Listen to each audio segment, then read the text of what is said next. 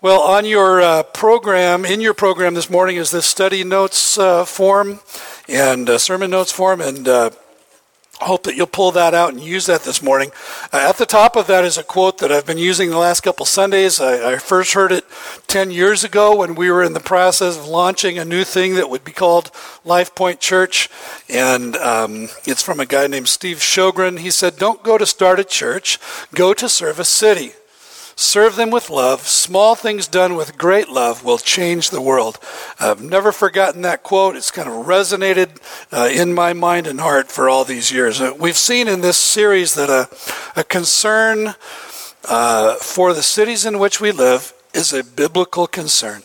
And throughout the Old and New Testament, cities figure prominently in the unfolding story of God's redemptive activity in the world. Cities matter to God, we have seen, because they're populated with people who matter to him. Cities matter to the mission of the church for the same reason, because cities are the factories of culture. As you really think about that, as the cities go, so goes the culture at large. He who wins the city wins the world. We've also seen that the community of Christ followers in the city is called to be both proclaimers of the good news and practitioners of the good news.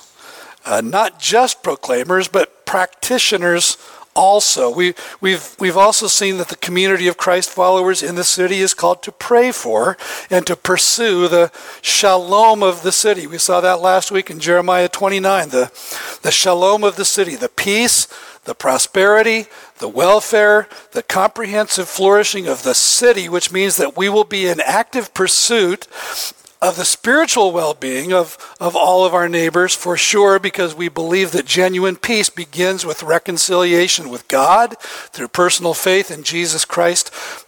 And we will also be actively and enthusiastically engaged in pursuing their social, material, and physical well-being. I want to remind you that at the heart of our faith is a man dying for his enemies, not judging them or railing against them as he died, but instead praying for them and forgiving them. We're never more like Jesus than when we are selflessly and sacrificially serving for the sake of others, even those with whom we may fundamentally disagree with politically, morally, religiously, and otherwise. At Life Point, we've chosen to make the city in which God planted us a point of concern and compassion because we affirm that the people who live here matter to God. One of our core values as a church is this, that we seek to be a source of joy to our neighbors, to our community, our civic leaders. We seek to contribute to the well-being of the cities in which we live. We invest time, energy, and resources to practically meet the needs of the last and the least among us. It's always been a priority for our church. So the purpose of this short series of messages, and this is the third and final message in this series, is really to help us to better understand the heart and mind of God for healthy cities, the particular needs and dreams of the city in which we live, and then our calling and our capacities as a church to make a difference. And to that end, we have the privilege of, again, this morning welcoming another group of civic leaders and hopefully gaining a greater understanding of our city through their eyes. So this morning, and what's cool is I know each of these guys, and I can call them friends, which is fun. So this morning we welcome Lacey City Council members Lenny Greenstein and Jason Hearn, along with Lacey City Manager Scott Spence. Will you welcome them to Life Point with me?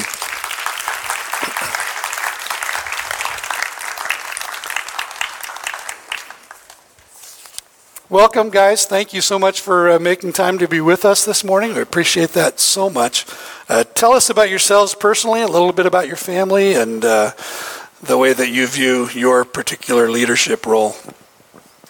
So my name is Scott Spence. I'm the Lacey City Manager. Been the city manager for the last 7 years. Came to Lacey proper, if you will, in 1999. I'm an Oregonian. I say that. I think I've finally been accepted by Washingtonians. Have married for 22 years. I have a son, 14 years old, that goes to Salish Middle School, and a daughter, 16 years old. She's now driving at North Thurston High School. I know, exactly. And we have a dog named Griffey, inspired by the Mariners. He's had a better season, unfortunately, than the Mariners.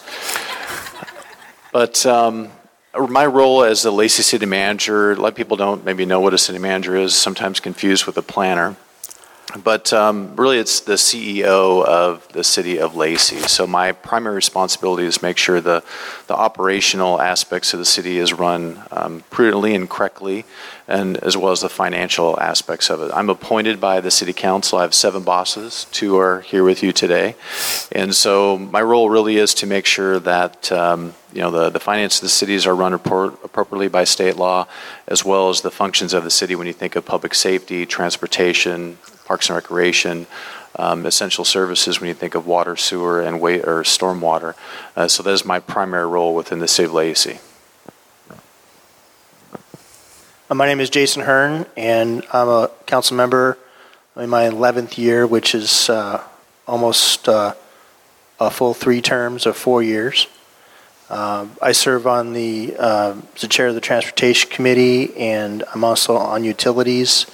And then I also serve with the Visitor and Convention Bureau, an ad hoc committee against human trafficking, and also LTAC, which is a committee that distributes tax revenues collected by hoteliers for the purpose of community development.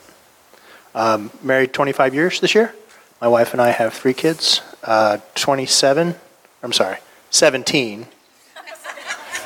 Yeah, the math I guess didn't you add up on that, buddy. call them kids anymore. 15-year-old daughter, 17-year-old son, 15-year-old daughter, Jessica, and a 13-year-old son. Great. Good morning. So my name is Lenny Greenstein. I'm married for almost 30 years. August will be 30 years. We have 4 daughters and 6 grandchildren, so full family life. I am in my 7th year on the council. I sit on the Finance Committee, the General Government Committee, and the Land Use Committee. Those are all internal committees made up of 3 council members each. Then we also sit on interjurisdictional committees where there's someone from Lacey, Olympia, Tumwater, the county, that kind of thing. And those, everything I sit on deals primarily with safety and policing. So I sit on Law and Justice Committee, I sit on the EMS board, and I sit on Medic 1 board, and TCOM 911 board. Great. So guys, share with us what your personal vision is for what a healthy city looks like. To me, a healthy city is a community. It's where people want to live, they want to be here, they come together to do things, and we have that. I think we have a pretty healthy community here. It's also someplace where you can recreate, where you can have jobs without having to travel. All of that together, the amount of volunteerism and community orientation we have here is tremendous, and that's what makes a community. Full disclosure, Pastor Hayes delivered questions ahead of time, so I had a little time to think about it, so don't think that I'm that prepared, but I'm prepared.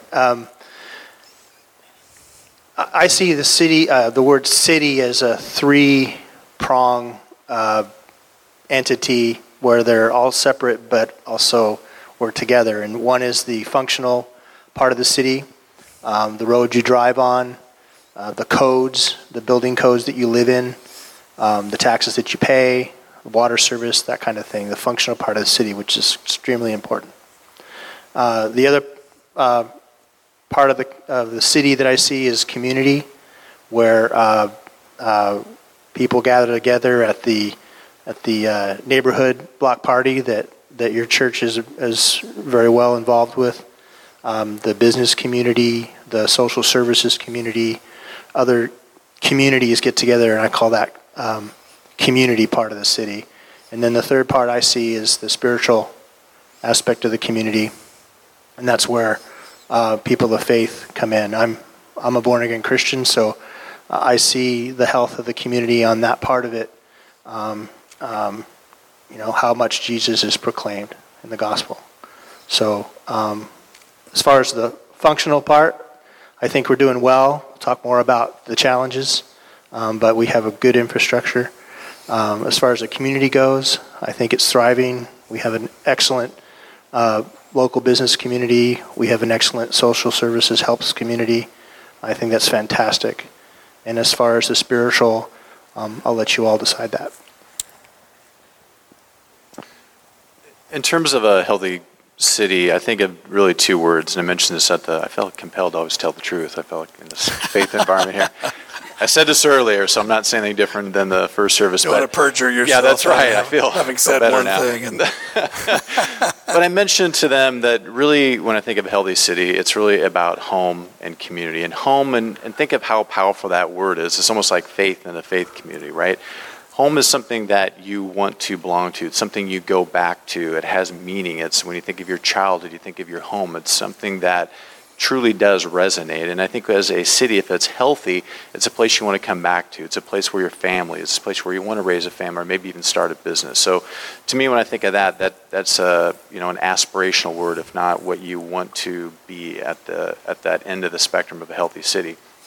And then community. Community is something, again, where I just don't think you throw about like what's a community. It's like a noun or an adjective. I mean, really, when you think of community, is all aspects of the geographical boundaries made up of your faith communities, your business community, your residents, who have a vested interest really in the future of the city. And community is a powerful thing, and when it's working, when people are working together to actually accomplish goals. A quick example, when the council leadership agreed to identify the Lacey Food Bank as a project because there was a need in the community, you had the Thurston County Food Bank step up, obviously, since they're operated, but you had North Thurston Public Schools step up in partnership with the city. The business community came in, and it's amazing when you think of those major partners involved to accomplish one thing, what you can do, and I think that really does resonate when you think of a healthy community. So, communities and cities evolve and change over the time. You solve one set of problems, and then right behind them another set takes their place. But what are you particularly encouraged by personally as a private citizen and as a city leader? What kind of things are developing in our community that really are encouraging to you? One thing, I think when people talk about Lacey, the community that want to come here, I think people want to come to Lacey. It has quality of life. And, if there is one primary goal of a city is to improve the quality of life of residents and businesses. And so people are locating here because they like the roads, they're, well maintained. They like the park system that we have. We have a great park system. They like the area, they like the pace. And so from those standpoints, that's very encouraging that we've been able in the last, say, 10, 20 years, maintain a quality of life that people want to stay here and live here and raise a family here. Northeast Lacey, I mentioned this, divulging here, said this to the first service. Northeast Lacey really has taken off north of I-5. There's a number of businesses that have taken off. I mentioned Uline, Medline. There's a Trader Joe's, a wholesale refrigeration warehouse that's actually being built right now. There's a lot of construction that's creating, well over thousands of jobs in the area. And so you think of what you want to do as a community is to create some sort of job generation so someone doesn't have to drive, 60 or even 80 miles a day on their daily commute. So that's very encouraging. And then when you think of just the orderly growth or the planned growth, it's actually those plans and visions that have been talked about for 10, 15 years are starting to happen. So from that standpoint, that is very encouraging. Great. So I'm encouraged with the opportunity that Lacey has, being that we're 50 years old now, and when we were birthed out of a kind of a fuss with Olympia back in the 60s, we had the opportunity to manage and plan and grow as a modern city where we were not landlocked or waterlocked. So we're reaping the fruits right now of that opportunity to grow as a modern city, where by 20 and 30-year-old plans are coming to fruition now, and we can look ahead as much as 75 years in some situations and make plans. And so we have that opportunity that Lacey's had for 50 years, and looking ahead, we have that opportunity to plan well and grow accordingly and manage the growth that we have. So I see that as a huge opportunity where other communities are having to retro and rebuild and rejuvenate. We're on a fiscally, but also strategy-wise, we can take advantage of the opportunities, like Scott mentioned, of national, strong, solid businesses moving in, and boom, instantly being part of the community. I think that's our biggest opportunity. So I'm excited about that. So as a city, we have obviously a lot of challenges, but we have a tremendous amount to be encouraged by. First, we have really good job growth. We have a lot of construction going on, primarily, like Scott said, in the northeast part of the city. That's very encouraging. The other thing that's very encouraging is that we've been fiscally responsible over the years, and that's not necessarily us, but past councils, past staff, and current council and staff. And because of it, we're in a really good financial position as a city. We have very little debt, which is really good for the health of the city's finances. The other part that's super encouraging to me is the compassion of this community and the volunteerism. It's incredible how many different organizations, nonprofits, and such that we have in our community, and they all get support. So both financial support and volunteer support. We just have a very strong community, and I think that will get us through whatever comes at us in the future. Cool. So, having said that, what are you seeing as some of the more prominent needs and concerns of the city at present, including, those that may be particularly difficult to address or particularly difficult to solve? So there are several concerns. I think right now our biggest concern, probably the biggest obstacle right now, is homelessness and affordable housing. Not quite as visible in Lacey as it is maybe in Olympia with their downtown area, but it's here. We have a serious problem. Just here in the school system, we have 900 homeless children in the North Thurston School District. That's an astronomical number, and it's very, very difficult, very expensive to fix, but we have to do it, right? We have to figure out how we're going to deal with the homelessness issue. Money isn't the only answer, and it's part of it because obviously we need more housing, but if we don't get the services that go along with that, we can't fix the problem. You can see lots of places that are throwing a lot of money at this issue. That in itself isn't going to fix it. I really appreciate what Jim's done. He's been involved in our homelessness committee that the city has put together, a faith-based community. But I think that's going to be our biggest challenge. That and, of course, just the economy in general. The economy's been strong. We're doing really well.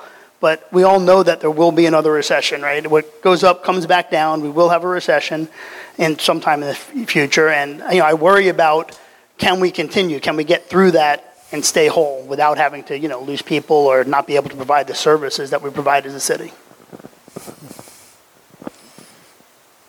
There are, in my opinion, several challenges caused by bigger challenges. So I agree that, homelessness is an issue, maybe not as a percentage, but as a number of homeless, but also, crime.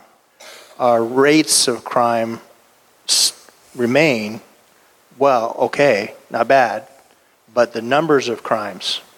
And then traffic.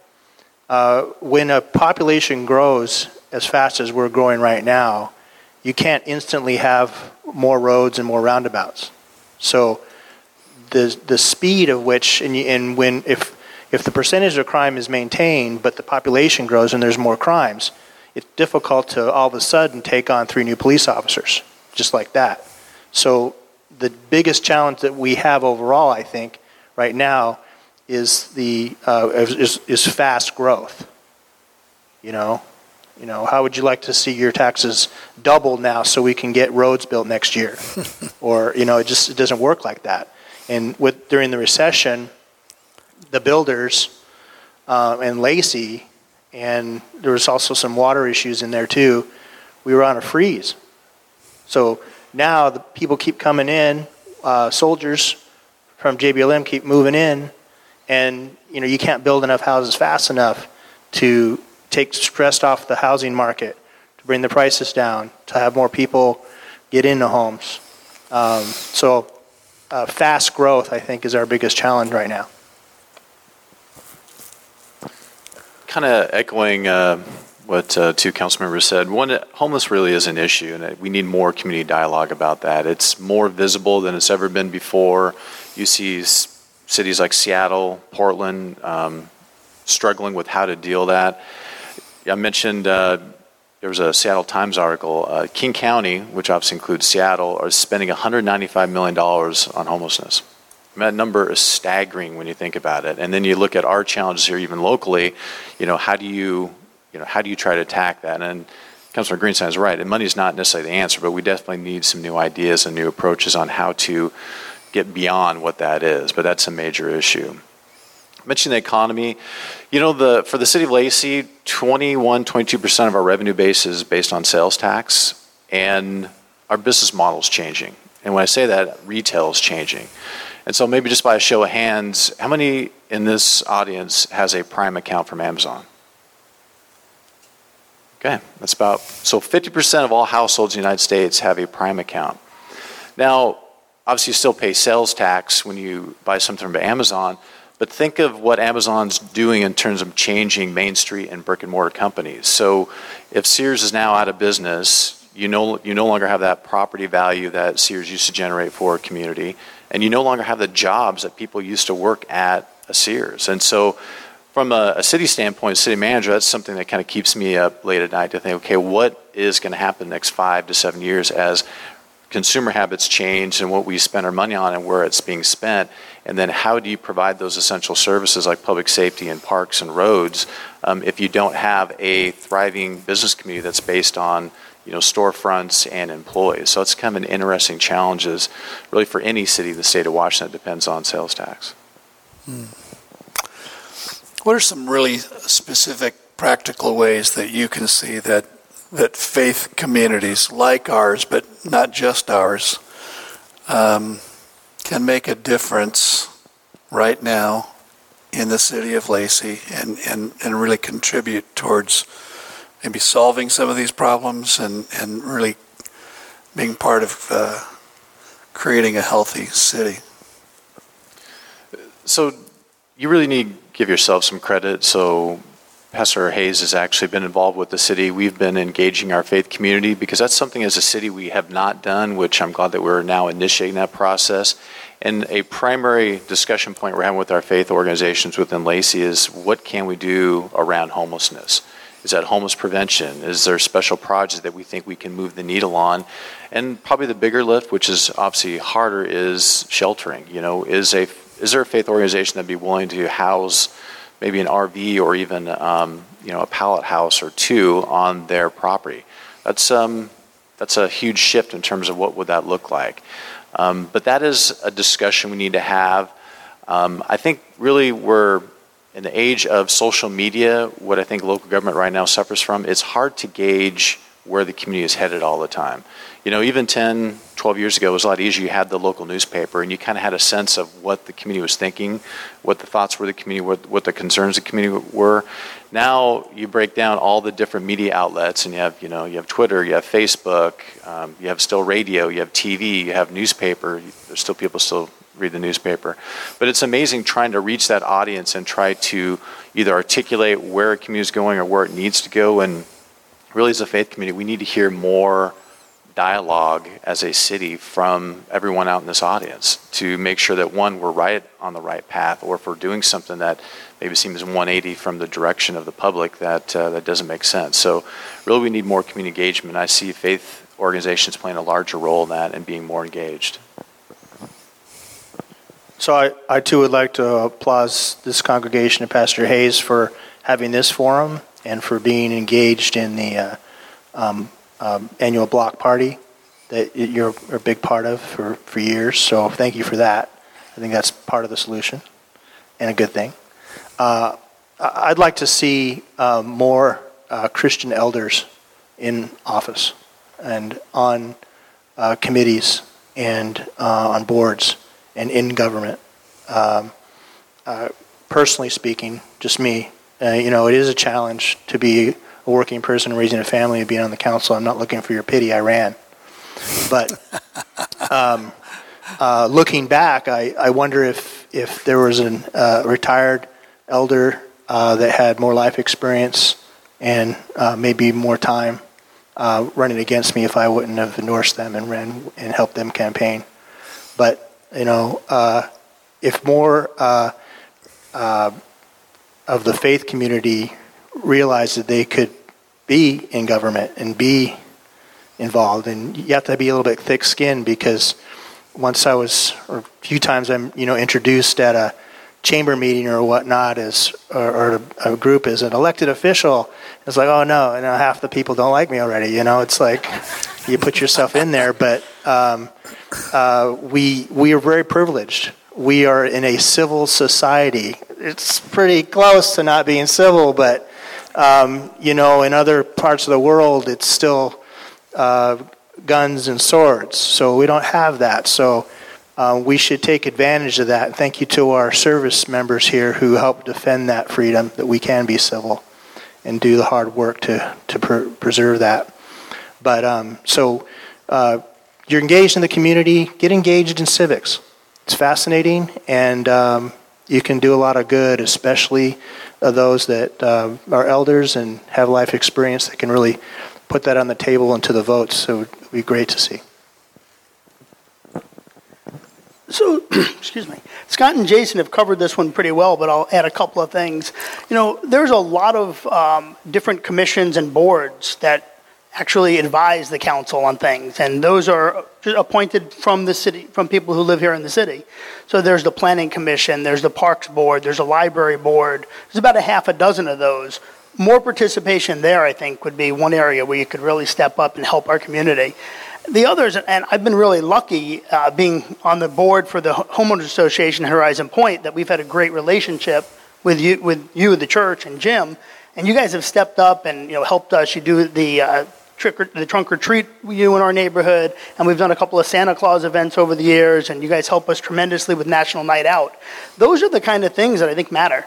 That's where the community comes in. We need you to be participating, whether it's in those kinds of functions, whether it's on those commissions, whether it's running for office, or even just being at a council meeting.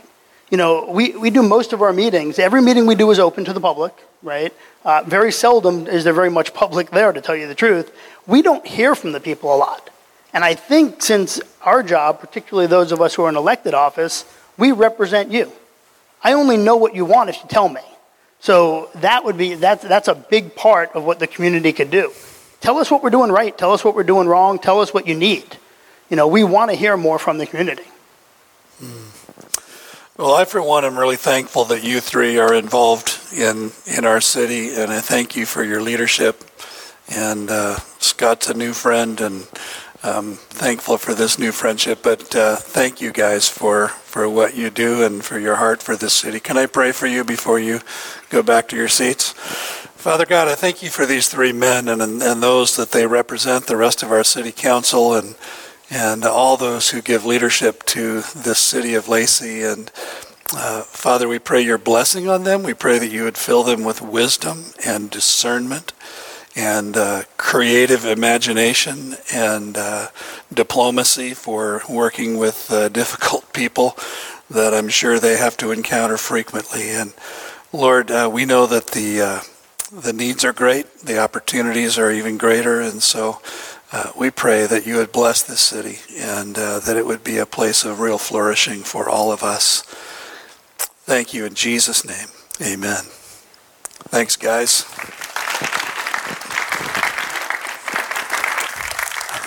Thank you.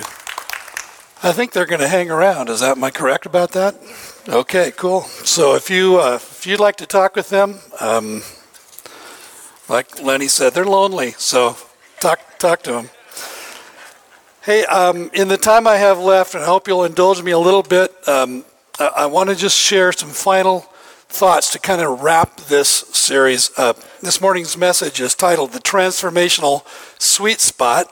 In sports, the sweet spot is that point on a baseball bat or a tennis racket or a golf club where when the ball is struck, rotation and vibration are just neutralized. The ball bounces off with the greatest possible velocity. In the world of acoustics, the sweet spot is that focal point between two or more speakers where the listener is fully capable of hearing the audio mix the way it was intended to be heard by the mixer. Well, in the work of community transformation, I believe that the sweet spot is that intersection where the needs and dreams of the city, the mandates and the desires of God, and the calling and the unique capacities of the church converge. And that's what I want to unfold to you this morning. And as I do that, I want to just point out 3 spheres and 4 intersections, and just help us understand how vital it is that we begin to engage each of them, because they have something important to tell us. The first sphere, then, will be the needs and the dreams of the city. Every city has needs. We've been talking about them this morning, the last couple of weeks. Some of those needs are obvious. They're pressing problems that just cry out to be addressed. Homelessness, one of them currently. There are others that are obscure. They're present, but they're less visible. They're less pressing, perhaps, but they're real, and they're present. Cities also have dreams and aspirations and hopes for what they'd like to become and what they'd like to be known for. So how do we discover the needs and the dreams and the hopes and aspirations of the city? Well, simplest way is to ask those who are in a position to know, people who are actively serving the city in its various sectors, because they have a unique perspective, maybe a deeper, more comprehensive, more layered view of the city than we might have individually. Another is to read the newspaper. I don't know if anybody actually does that anymore, but read the newspaper. Pay attention to local news. Another is to engage our neighbors and simply to listen to them. We shouldn't miss the realization that there is a fundamental commonality among all of us who live in a city in terms of our hopes and our desires for the communities in which we live. And those common dreams form common ground between government and other organizations, and they can serve as a catalyst for cooperation and community transformation. The second sphere we'll just label with the phrase, the mandates and the desires of God. The mandates and the desires of God.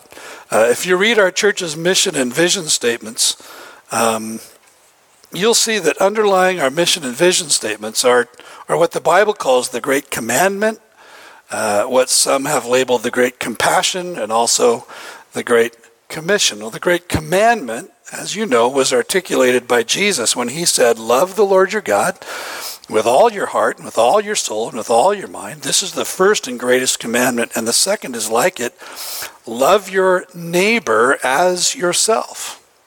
All the law and the prophets hang on these 2 commandments. And, you think about it, loving our neighbor as we love ourselves has a lot to do with cultivating a healthy city. The Great Compassion is found just a couple of chapters later, and the setting of this teaching of Jesus is he's talking about what it will be like in the judgment in the last day, and referring to himself in this picture as the king. Jesus taught his disciples, then the king will say to those on his right, come, you who are blessed by my Father, take your inheritance, the kingdom prepared for you since the creation of the world. For I was hungry, and you gave me something to eat. I was thirsty, and you gave me something to drink. I was a stranger, and you invited me in. I needed clothes, and you clothed me. I was sick, and you looked after me. I was in prison, and you came to visit me. And then the righteous will answer him, Lord, when did we see you hungry and feed you, or thirsty and give you something to drink?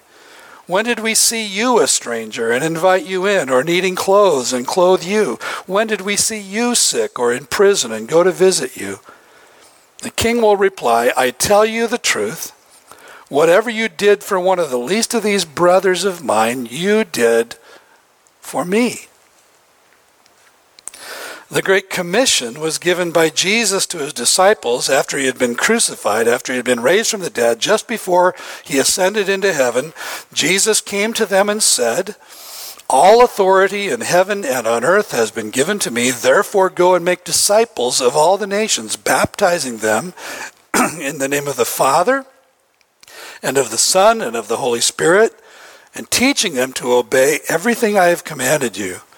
And surely I am with you always to the very end of the age." So the Great Commandment, the Great Compassion, and the Great Commission are not identical to each other. So we can't think that if we've done just one or two of them that we've fulfilled our responsibility. The Great Compassion doesn't complete the Great Commandment, nor does it replace the Great Commission. Neither does the Great Commission supersede the Great Commandment. God's desire is that we would love each other, love our neighbors, serve the needy with love and compassion, and tell everyone the good news about God's love, acceptance, and forgiveness through Jesus Christ. That's the fullness of who and what God has called us to be and to do. The third sphere is the calling and the capacities of the church. Whether or not we always feel wanted, whether we're invited to a place at the table in the community, we believe that the community cannot, in fact, be healthy without the active engagement and involvement of the church in its life. And that's the way God designed it. That's the way God intends it. Each church has different capacities based on things like size, location, gifting, resources. Every church shares a common calling to contribute to the transformation of its community. We saw that really clearly last week. That transformation is the product of the church living out the Great Commandment, living out the Great Compassion, living out the Great Commission. Peter wrote, "Your conduct among the surrounding peoples in your different countries should always be good and right, so that although they may in the usual way slander you as evildoers, yet when disasters come, they may glorify God when they see how well you conduct yourselves."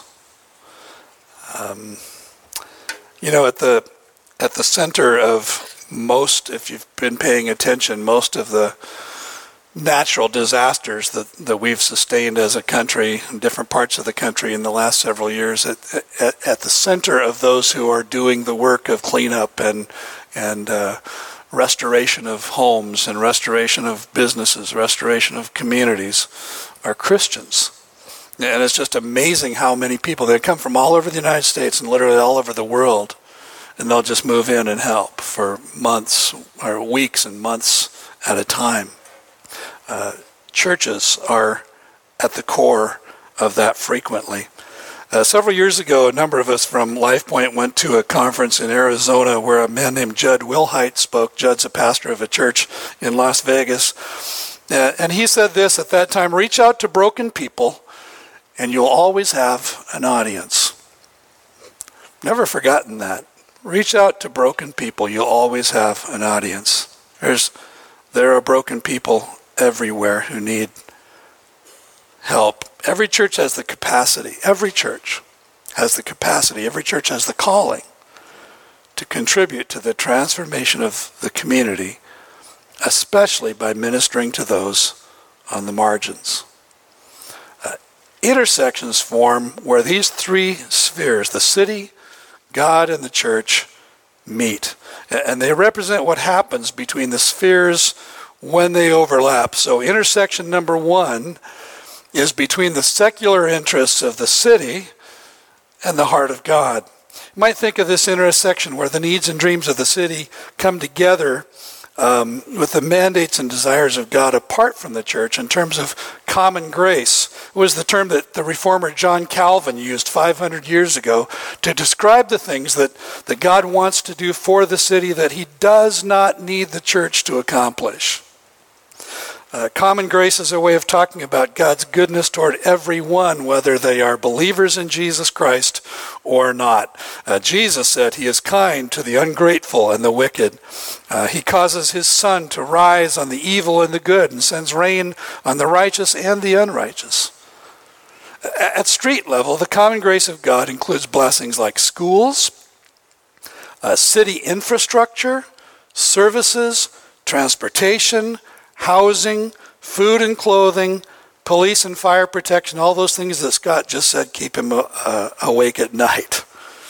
In every city in the United States and around the world, there are people who are unfortunately excluded from these expressions of common grace.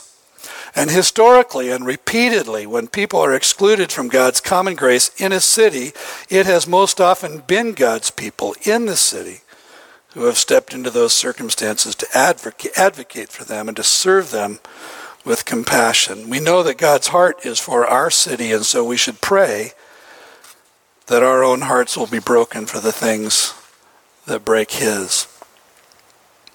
Second intersection is between the city and the church. I use the phrase apart from the will of God.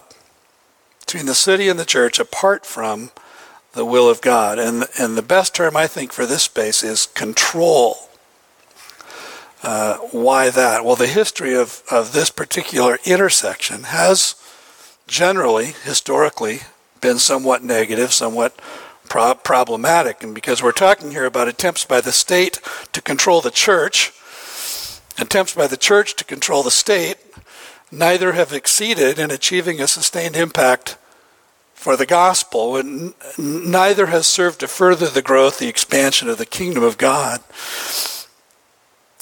But it's important to note also historically that the true church has always flourished and grown in places and circumstances where those in power are hostile to the claims of Christ. I'm glad it isn't true of you guys. But the church has always flourished. Think about when it began. It began in the 1st century A.D. under the Roman Empire, under a crazy like Nero, and suffered intense persecution. But the more the church was afflicted, the more it multiplied, the more it spread.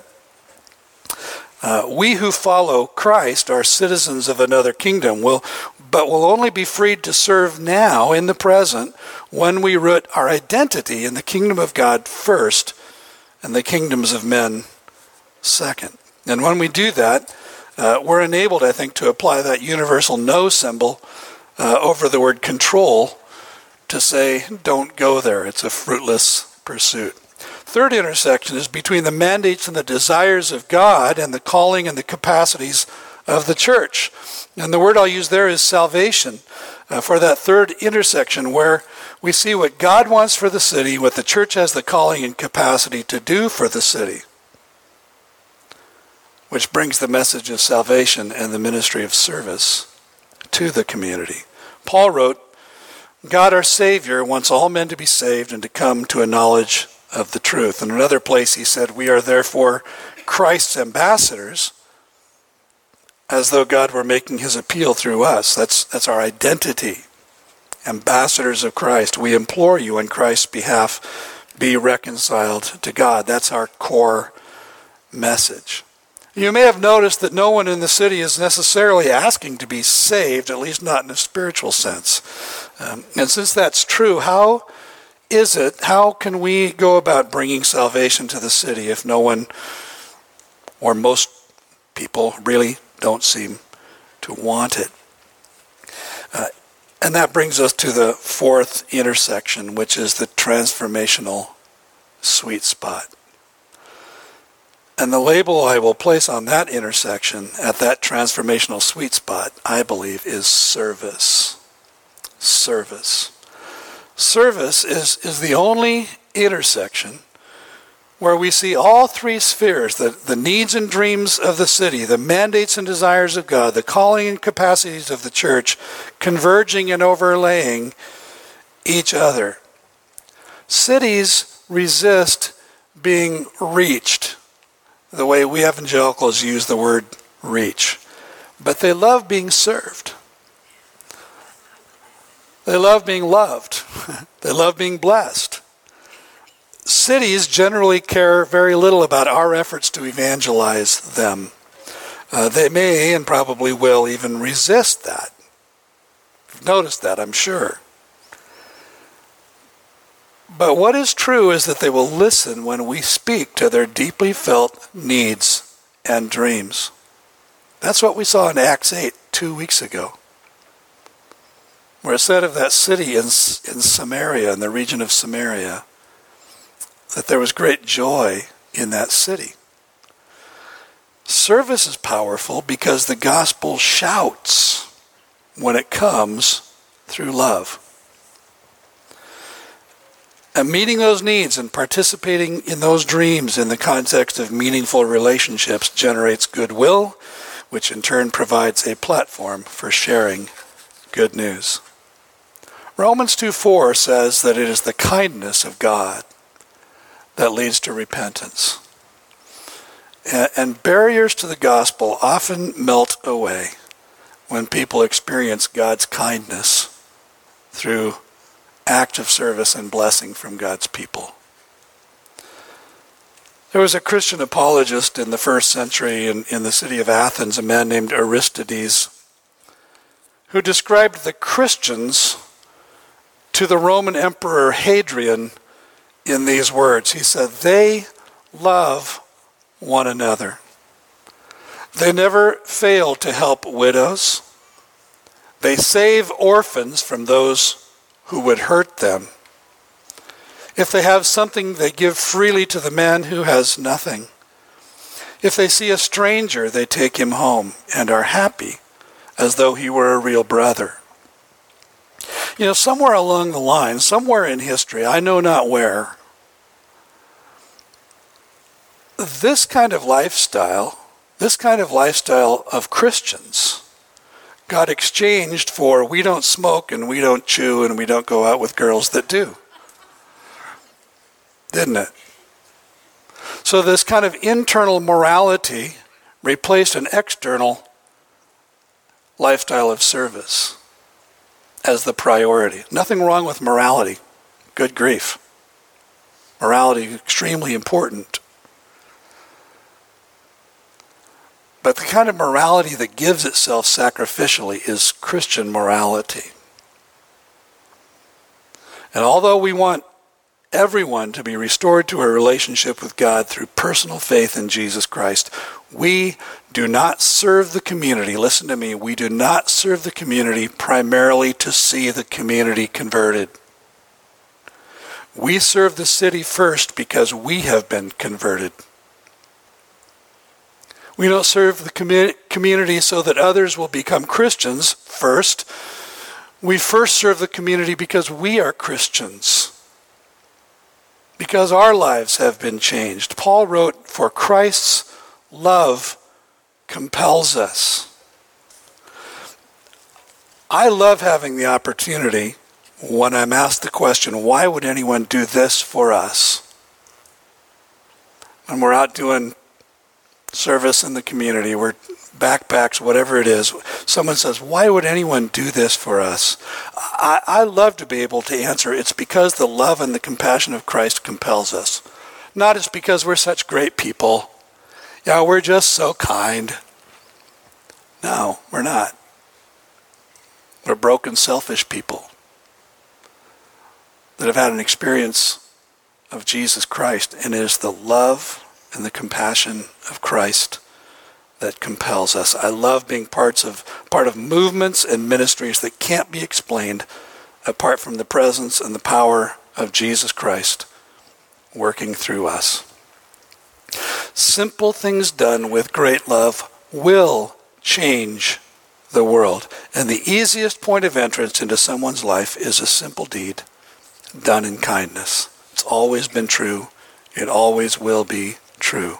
When God's people become conformed to the image of Christ, attitudes and motivations just get transformed. And by the way, this is one of the best ways to measure your progress toward spiritual maturity. Because to be perfectly mature in Christ is to be perfected in love. I know that's a shock, because you thought it was knowing the Bible front and back, being able to win theological arguments. It's not. To be perfectly mature in Christ is to be perfected in love. Jesus said, "Greater love has no one than this, that he lays down his life for his friends." Well, I need to close. I hope that you have been listening carefully to the needs and dreams of the city from the perspectives of our city leaders this morning and the last 2 weeks. I hope that you've been looking and listening on your own to discern the needs of people in your own neighborhood. I hope that you're thinking practically about how you can make a difference, because the whole purpose of this little series has simply been to stimulate our godly imagination for how we can serve. And I think that there are more answers to the question than we will even have time to fulfill. On your sermon notes form are these two questions I'd like to ask you to take some time to think about this week. First of all, what unique capacities do you personally and does LifePoint Church corporately possess that can be brought to bear to serve our city? You know, we're already doing some great things. There's no doubt about it, and it's been a privilege to be a part of all that. I think there's more. And so how can we think about that together? And don't presume that you guys have, that we leaders have already thought of all the answers. We haven't. Kind of like Lenny said, we need you to talk to us. We would love to hear what God is saying to you. And then secondly, what is your life group being called to be and do in the transformational sweet spot? Because when we talk about life groups here at LifePoint, there's three legs to the stool. One is relational community, and building relationships, and that's really important. The second one is spiritual growth, and that's incredibly important. So we're studying the Bible together, we're praying together, we're encouraging each other to walk in obedience to Christ. But the third is service together. I don't want to challenge us. I haven't pressed the pedal hard enough on this in our life group, but I want to challenge you in this coming year to seriously consider how your life group can be engaged in serving this community in a way that's unique to you. And I hope that you'll think about together maybe serving in the Labor of Love food drive, but there are lots of other ways that you can serve in this community. And if you need some ideas, talk to these guys before they leave. Let's pray together. Father, thank you for these 3 weeks that we have had to think about these things. And thank you for the leaders who have been willing to give up their personal time on a weekend to be here with us and to help us think more about how we can fulfill our calling as a church. And Lord, we pray that we would be found responsive, that we would be found faithful to what you show us, and that we'll continue to be obedient in the ways that you want to use us. Lord, thank you that you've called us together as a church in this place, and that we have the privilege of being part of advancing your kingdom in the cities in which we live. And we pray it in Jesus' name. Amen.